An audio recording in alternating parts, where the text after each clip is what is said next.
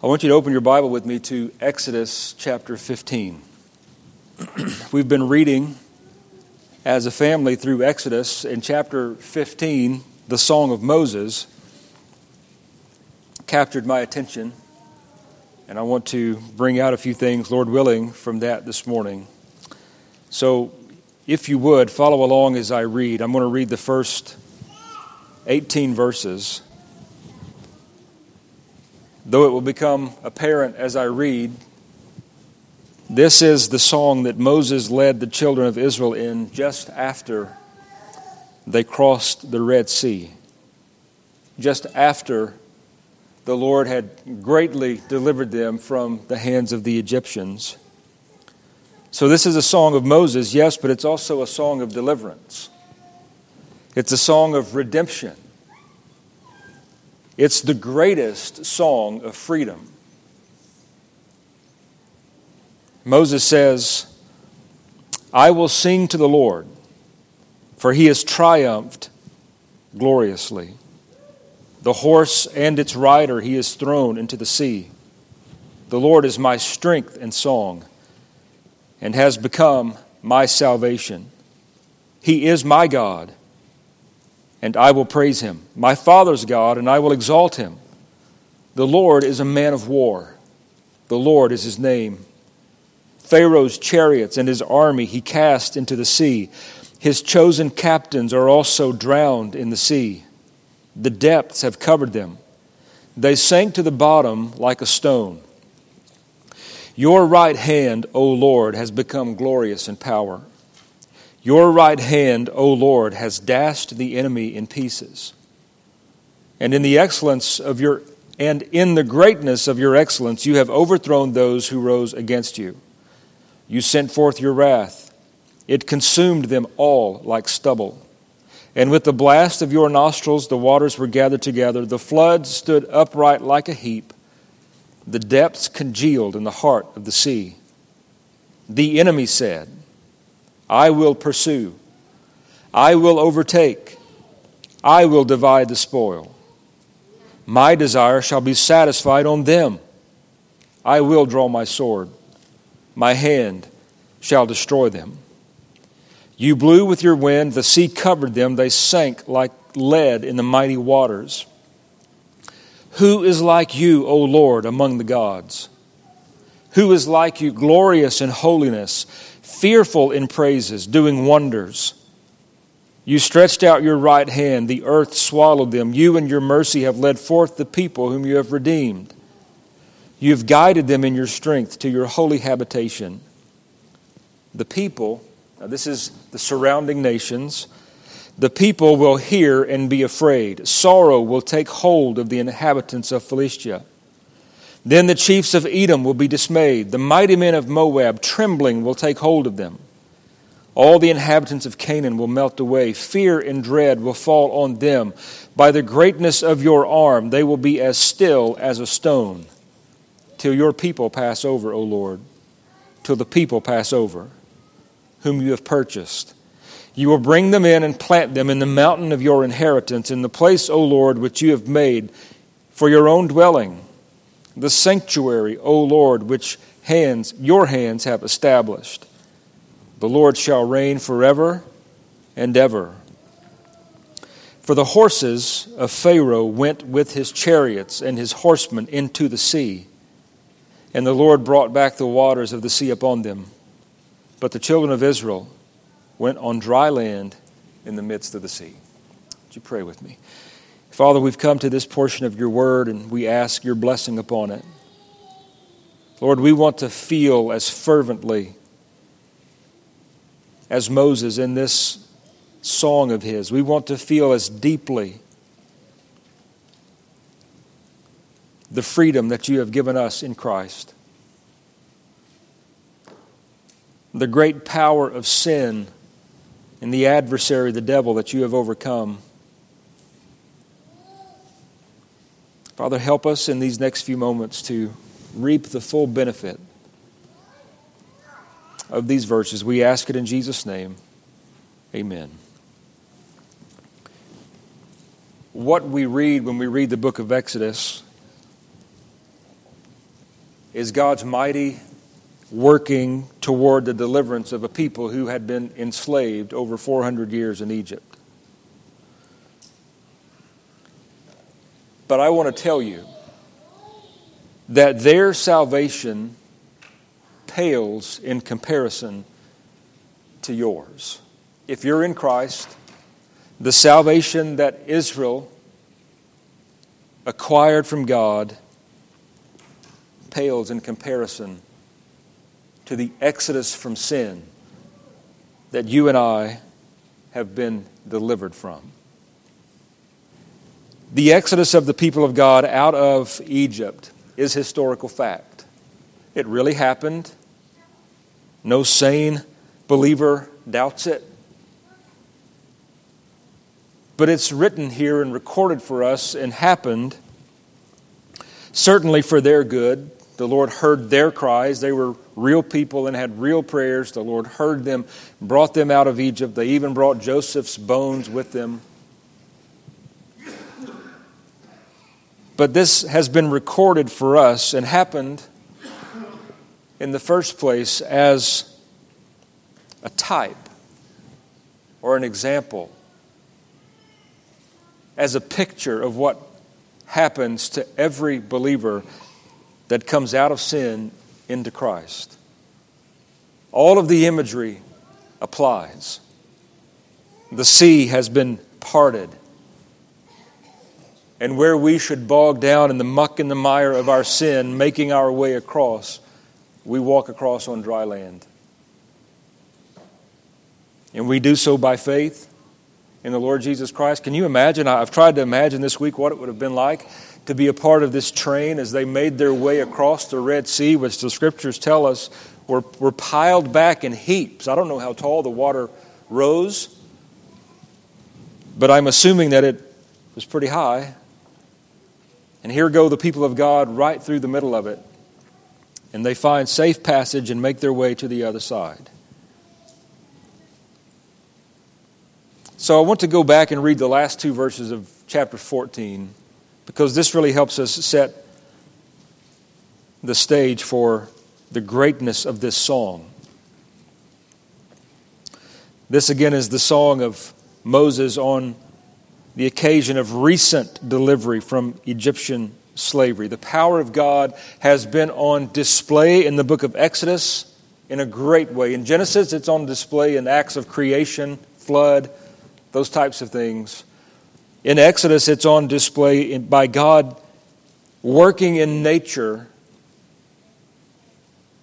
to set His people free. You remember reading in Exodus, I won't give you the jingle we have at home that I made up about the plagues. One of my kids might sing that for you later, but I'm not going to. But it helps me remember the blood, the frogs, the lice, the flies, the death of livestock, the boils, the hail, fire, thunder, locusts, darkness, death of the firstborn. All of that these same people had seen. Now they are about to make their way through the Red Sea. They see Pharaoh's army approaching, and they're filled with fear and dread. They do make it through. The last two verses of chapter 14 give us some perspective. Verse 30 says, "So the Lord saved Israel that day out of the hand of the Egyptians. And Israel saw the Egyptians dead on the seashore." And this is their reaction. "Thus Israel saw the great work which the Lord had done in Egypt. So the people feared the Lord and believed the Lord and His servant Moses." Two things are said. They feared and they believed. We're going to come back to that in just a moment. One more thing about this song in general. We rightly view this song as a song of our own deliverance. And let me tell you why. I'm going to read some verses out of Revelation 15. The first 4 verses, you can just listen. This is interesting. It's encouraging. It's helpful.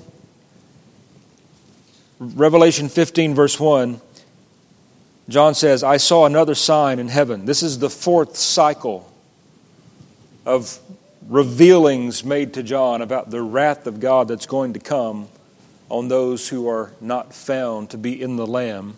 I saw another sign in heaven, great and marvelous, 7 angels having the 7 last plagues, for in them the wrath of God is complete. And I saw something like a sea of glass mingled with fire, and those who have the victory over the beast, over his image and his mark, and over the number of his name, standing on the sea of glass, having harps of God. Now, these are those that have been redeemed of God, saved of God, having walked across the sea of salvation, so to speak. In Revelation chapter 15, what are they singing? Verse 3 says, they sing the song of Moses, the servant of God, and the song of the Lamb. And then to paraphrase this song, this is what John hears them singing. Great and marvelous are your works, Lord God Almighty. Just and true are your ways, O King of the saints. Who shall not fear you, O Lord, and glorify your name? For you alone are holy. For all nations shall come and worship before you. For your judgments have been manifested. That's the first 4 verses of Revelation 15. Here the saints of God are singing the old song of Moses. Now, it's being sung, no doubt, in a new way, in accords with the new song that is put in their heart. But it's the words that we're reading right here out of Exodus 15. And I want to make this one statement before we get involved in this song.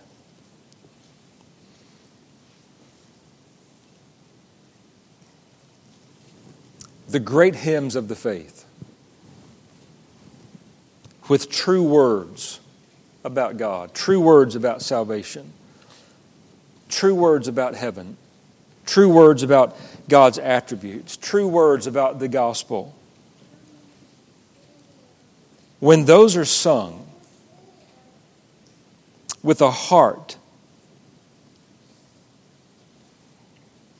of the worshiper intent upon magnifying and glorifying the Lord,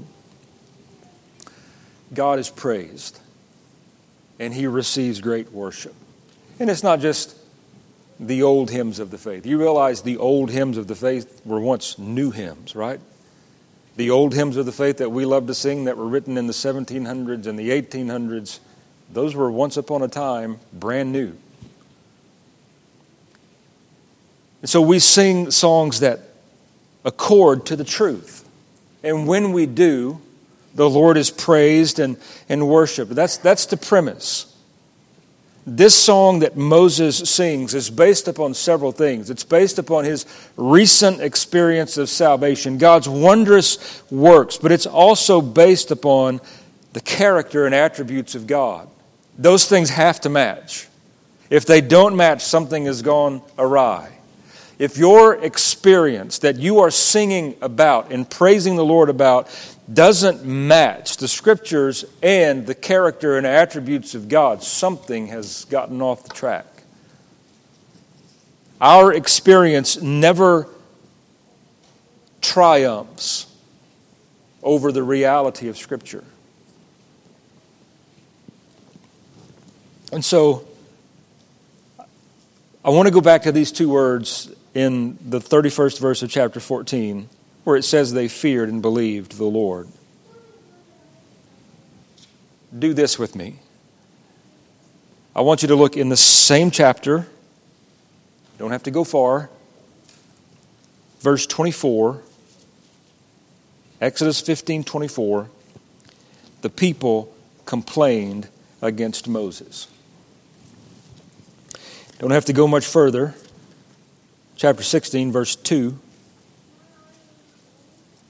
Then the whole congregation of the children of Israel complained against Moses and Aaron in the wilderness.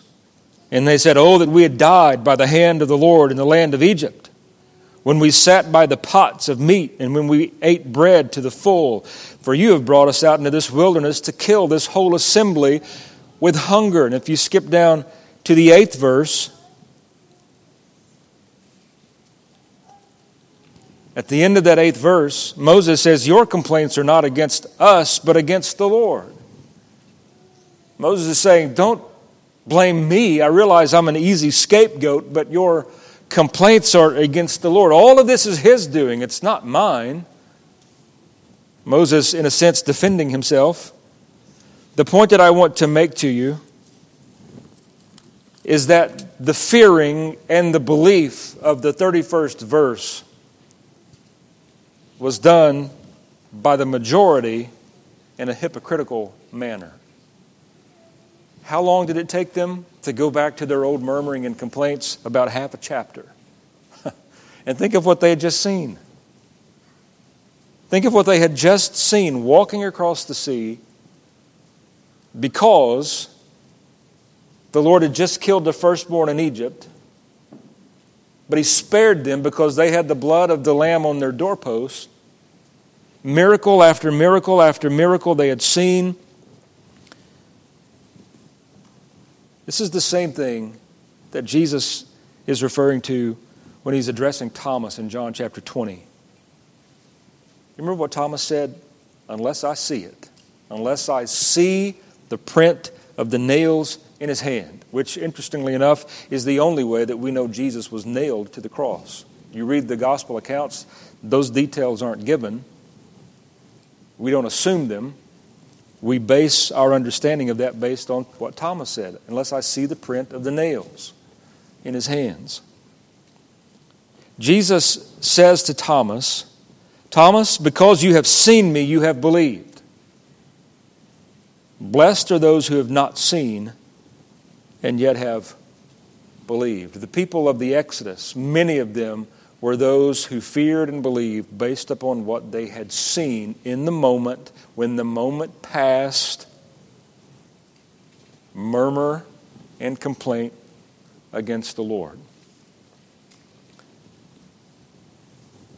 That's why Jesus' words are so important. Blessed are those who have not seen and yet believe. Are you in that number? Are you in the number of those who have not yet seen Jesus but believe? The writer of Hebrews tells us, "Without faith it is impossible to please God.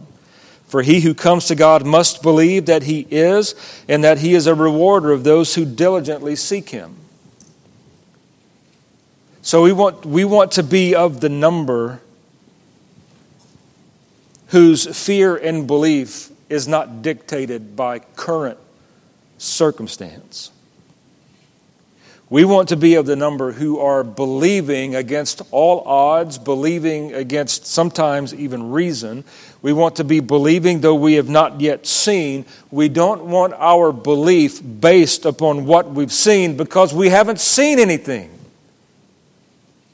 We haven't seen with a physical eye the resurrected Christ. We haven't seen with a physical eye the empty tomb, but we read of them in His Word, and we take Him at His word, and we profess faith in what He has said. We believe that Jesus Christ died and rose again. We believe that He ascended into heaven, and that, as we have sung and read about this morning, that there is a time that only the Father knows when He will descend out of heaven with a mighty shout, the voice of an archangel with the trumpet of God, and then the great ingathering.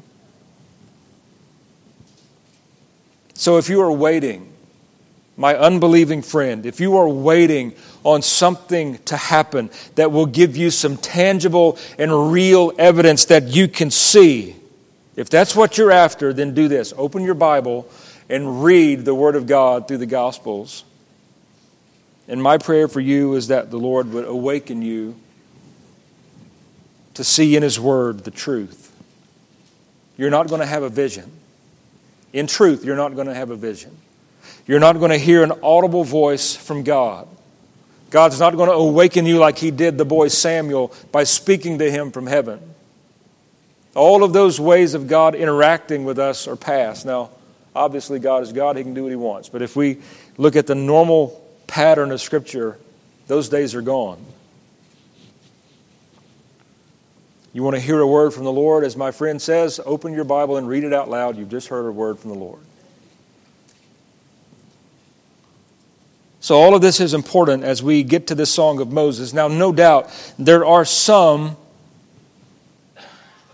though I think they're in the minority, there are some who sing this song along with Moses out of true fear and true belief. They're the remnant.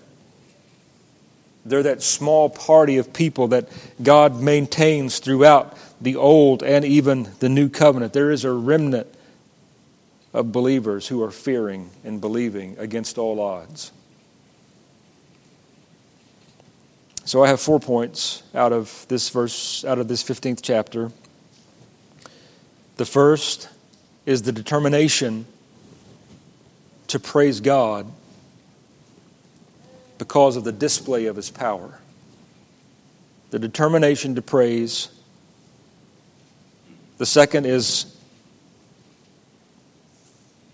this praise is directed towards a display of power, yes, but it's over a mighty enemy. And then thirdly, this praise is formed in words of truth. And fourth, when the true people of God praise God in truth, the world takes notice. So let's look at those in turn. The first, the determination to praise God based on the display of His power. Look at verse 1. Moses and the children of Israel sang this song to the Lord and spoke, saying, I will sing to the Lord. You can rightly accuse me of repetitiveness concerning these two words, I will. I know I draw this to your attention very often. But we can't miss these words. The Psalms are full of these words that express the determination to worship. Worship is a determined purpose of heart and mind. Worship, true worship, does not happen by accident. Worship that is in spirit and in truth is not accidental. It is purposeful. It is a result of a determination. Lord willing, as we made our way into this place this morning, this was our determination. Each one of us having in our heart said, when we woke up this morning, I will sing to the Lord. Obviously, in the context of the gathering of the saints. This is the Lord's day. This is the assembly of the saints, of which we are told in the Scriptures not to forsake the assembling of, because it's beneficial and helpful for me and you and glorifying to the Lord. So Moses says, based upon this great display of power, I will sing to the Lord, for He has triumphed gloriously. Moses had a right perspective. Moses had not yet fallen prey to the frivolity of contemporary worship. What I mean by that, Moses did not say, I will sing to the Lord, for I have triumphed. That's not what he says, is it? He says, I will sing to the Lord, for He has triumphed gloriously. Moses understood, I was just a bystander in this show. The Lord did all the work. I got from this side of the sea to the other side because the Lord in mercy carried me along, and He parted the waters and He made the ground dry, and He stalled Pharaoh and his army. And I walked across. He has done it. He has triumphed gloriously. If you want to worship with a determined purpose, give God the glory. It's not to detract from the fact that we reap tremendous benefits. But God is the one who has triumphed. Moses reiterates that in the second half of verse 1. The horse and its rider He has thrown into the sea. I want you to go back into chapter 14.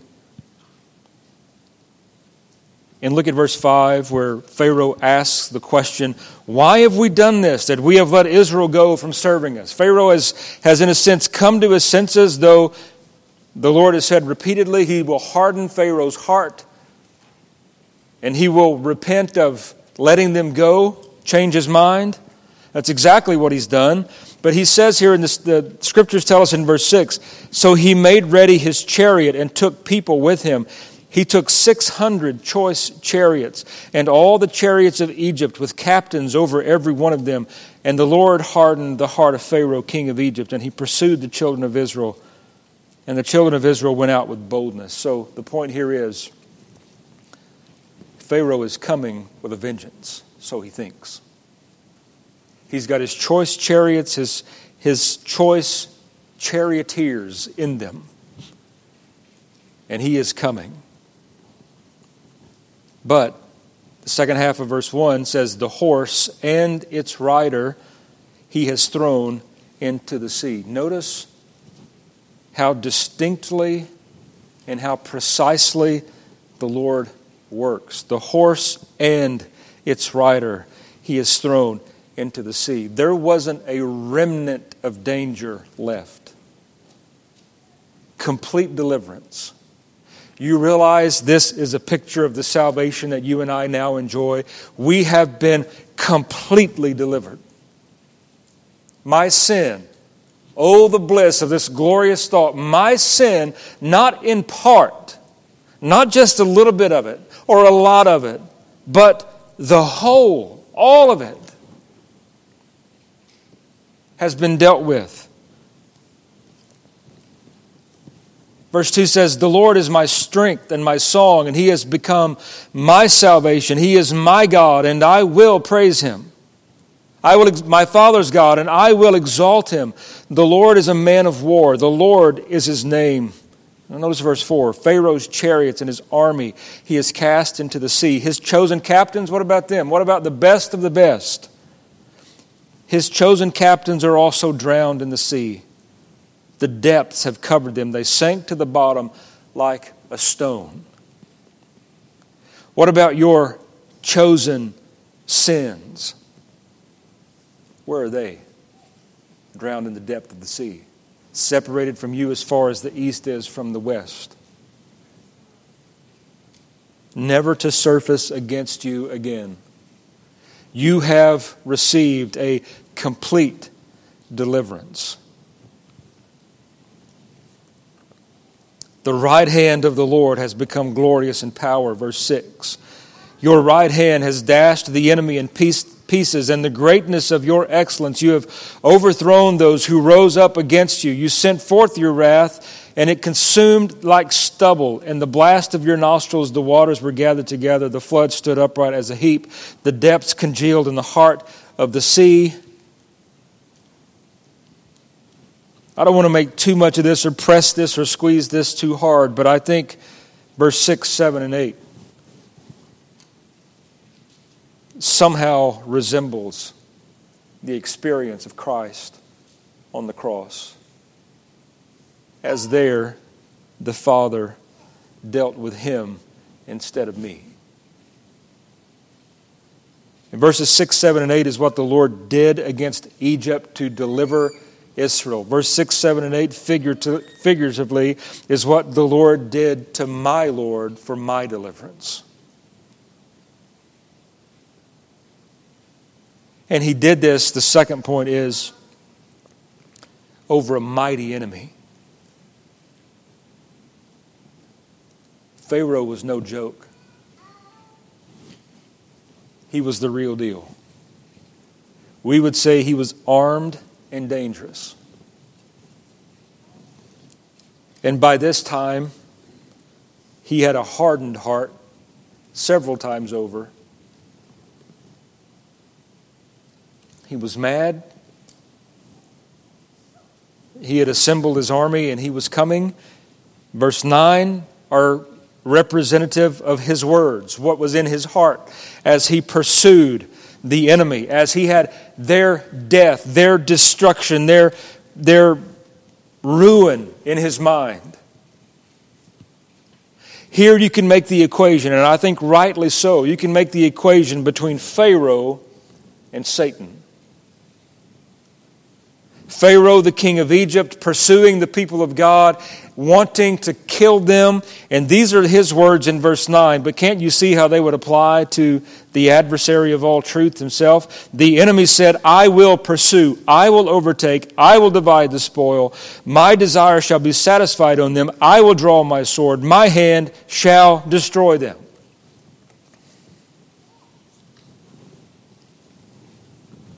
And he was armed and ready to carry out just that, and he would have if he could have, but he could not.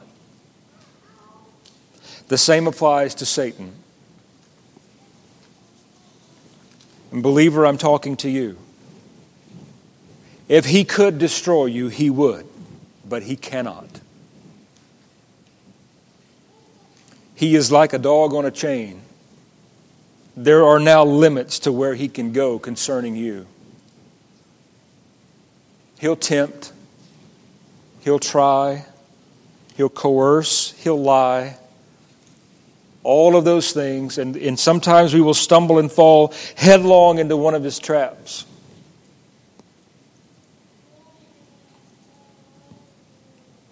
But all of his words and the words of Pharaoh will ultimately come to nothing concerning that one who is found in Christ on the last day. Now here is the fearful. Here is the dreadful. Here is what will certainly be true of many in that last day. I'm going to read these words again, and I'm going to apply them this time not to a believer who is found in Christ. I'm going to apply them to that one who has rejected Christ, to that one who has heard the gospel and said, nope, that's not for me. The one who will not bow the knee and come to Christ, professing faith and repenting of sin. The one who will not do that. Listen to these words. Sit in that seat and listen to these words. The enemy said, I will pursue, I will overtake, I will divide the spoil. My desire shall be satisfied on them. I will draw my sword, my hand shall destroy them. And he will. Ultimately, it's the wrath of God poured out on them that destroys them. But just like God permitted all of that stuff with Job, God's going to use the adversary to accomplish his purposes in pouring out his wrath upon those who will not come to Christ.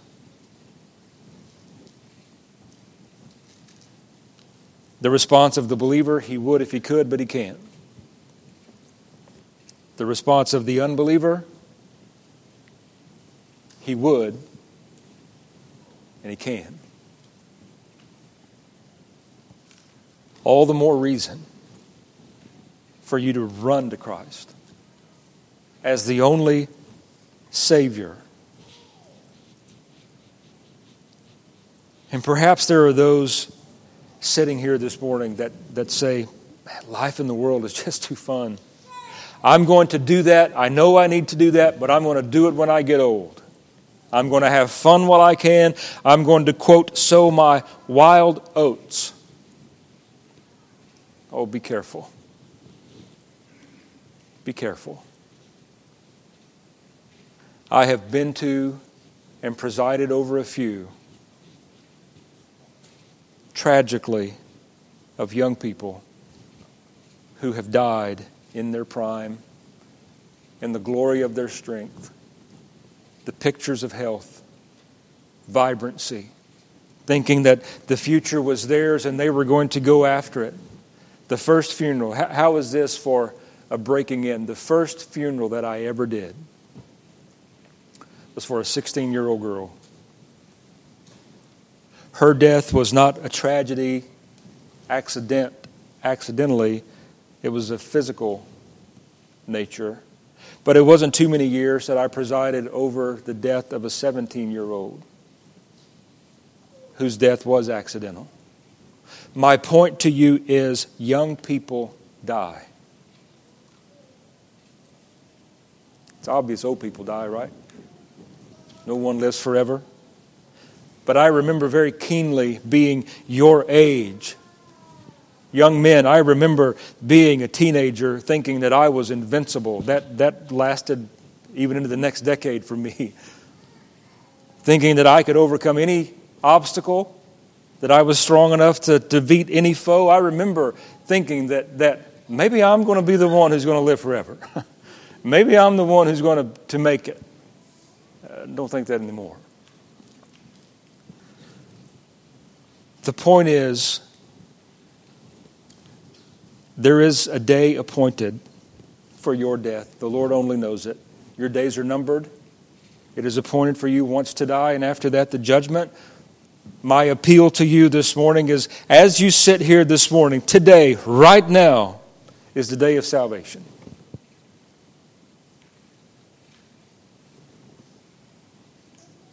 The third point out of this song. Notice that this praise of Moses is formed in words of truth. Moses did not make up things about God and sing them in praise to God. Moses did not come up with some clever lyrics and then began to sing them to the Lord in praise. Notice what he says in verses 11 through 13. Who is like you, O Lord, among the gods? Who is like you, glorious in holiness? One of the great revelations in all of Scripture is that God is preeminently holy. That's the message of the Scriptures, right? God is thrice holy. Holy, holy, holy is the Lord of hosts.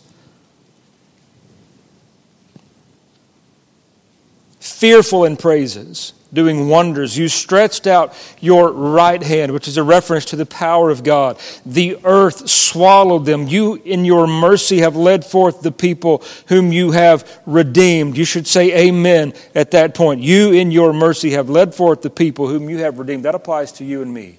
The Lord is even now leading forth the people whom He has redeemed. You've guided them in your strength to your holy habitation. Now quickly, the last point. And listen to all of these words at this point. It's lengthy, I get it. I know that. It's not, wouldn't score me a lot of points in a preaching class, but it makes the point after all. When the true people of God praise God in truth, the nations are affected. The unbelieving masses are affected by what is happening right here in this place right now. We may not be able to perceive it. We can't really understand it, but we know the Scripture is true, right? So notice what verse 14 says. When the people hear, they will be afraid. Now it lists all different kinds of people groups. The Philistines, the Edomites, the Moabites, the Canaanites. But I want to read for you the words that describe the way that they react to the true people of God praising God in truth. Verse 14 says they will be afraid and that they will sorrow. Verse 15 says they will be dismayed and trembling and melting away. Verse 16 says fear and dread will fall on them, and they will be still as a stone. They will be brought into all of this judgment. I can't fully explain it to you, but I know that it is the purpose and intent of God to make Himself known through real and true worship. Perhaps you sit here this morning as one afraid, sorrowful, dismayed, trembling, melting away in fear and dread, still as a stone, because you have observed through singing, through reading, through preaching, through praying, the true people of God worshiping the true God in truth. And it's had an effect on you. Let me say clearly and plainly, it's supposed to. It's supposed to.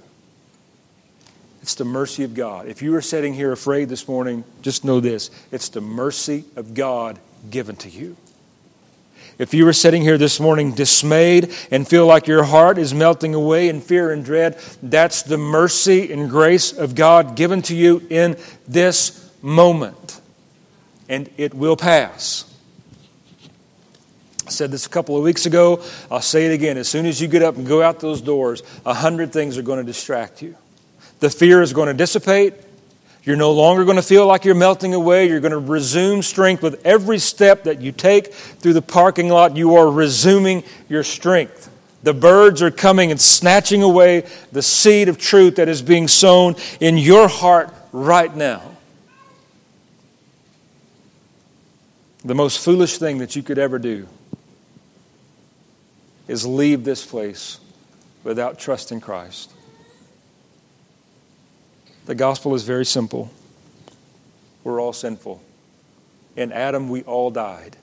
When Adam ate the forbidden fruit, he fell, and all of his posterity was plunged into fallenness. And there we remain, unable to do a single thing about it. But God, right? Ephesians 2:4. But God intervened. God sent Christ, His perfect, sinless, spotless, blameless Son. And that Son willingly came. He wasn't coerced. He willingly was dispatched on this greatest rescue mission ever. And He ultimately found Himself hanging. Let me rephrase that. He didn't find Himself there like He was out of His element or it happened by happenstance. He willingly went to the cross, died in the place of sinners, absorbed the wrath of God, died, shed His life's blood, drew His last breath, was put in a tomb, stayed there for 3 days. On the third day, miraculously, with divine power, the same power that is at work in me and you, even now, the Scripture says, God raised Him from the dead, where He triumphed gloriously over sin, death, the grave, the devil, everything representative of death. And then after 40 days, He ascended back into heaven, where He is at the right hand of God, waiting even now for the Father to say, "My Son, it is time." And what did we sing earlier? And Lord, haste the day when the faith shall be sight, the clouds be rolled back like a scroll. That day's coming. Malachi, the last prophet, says it's burning like an oven. It's hot, it's prepared, it's ready.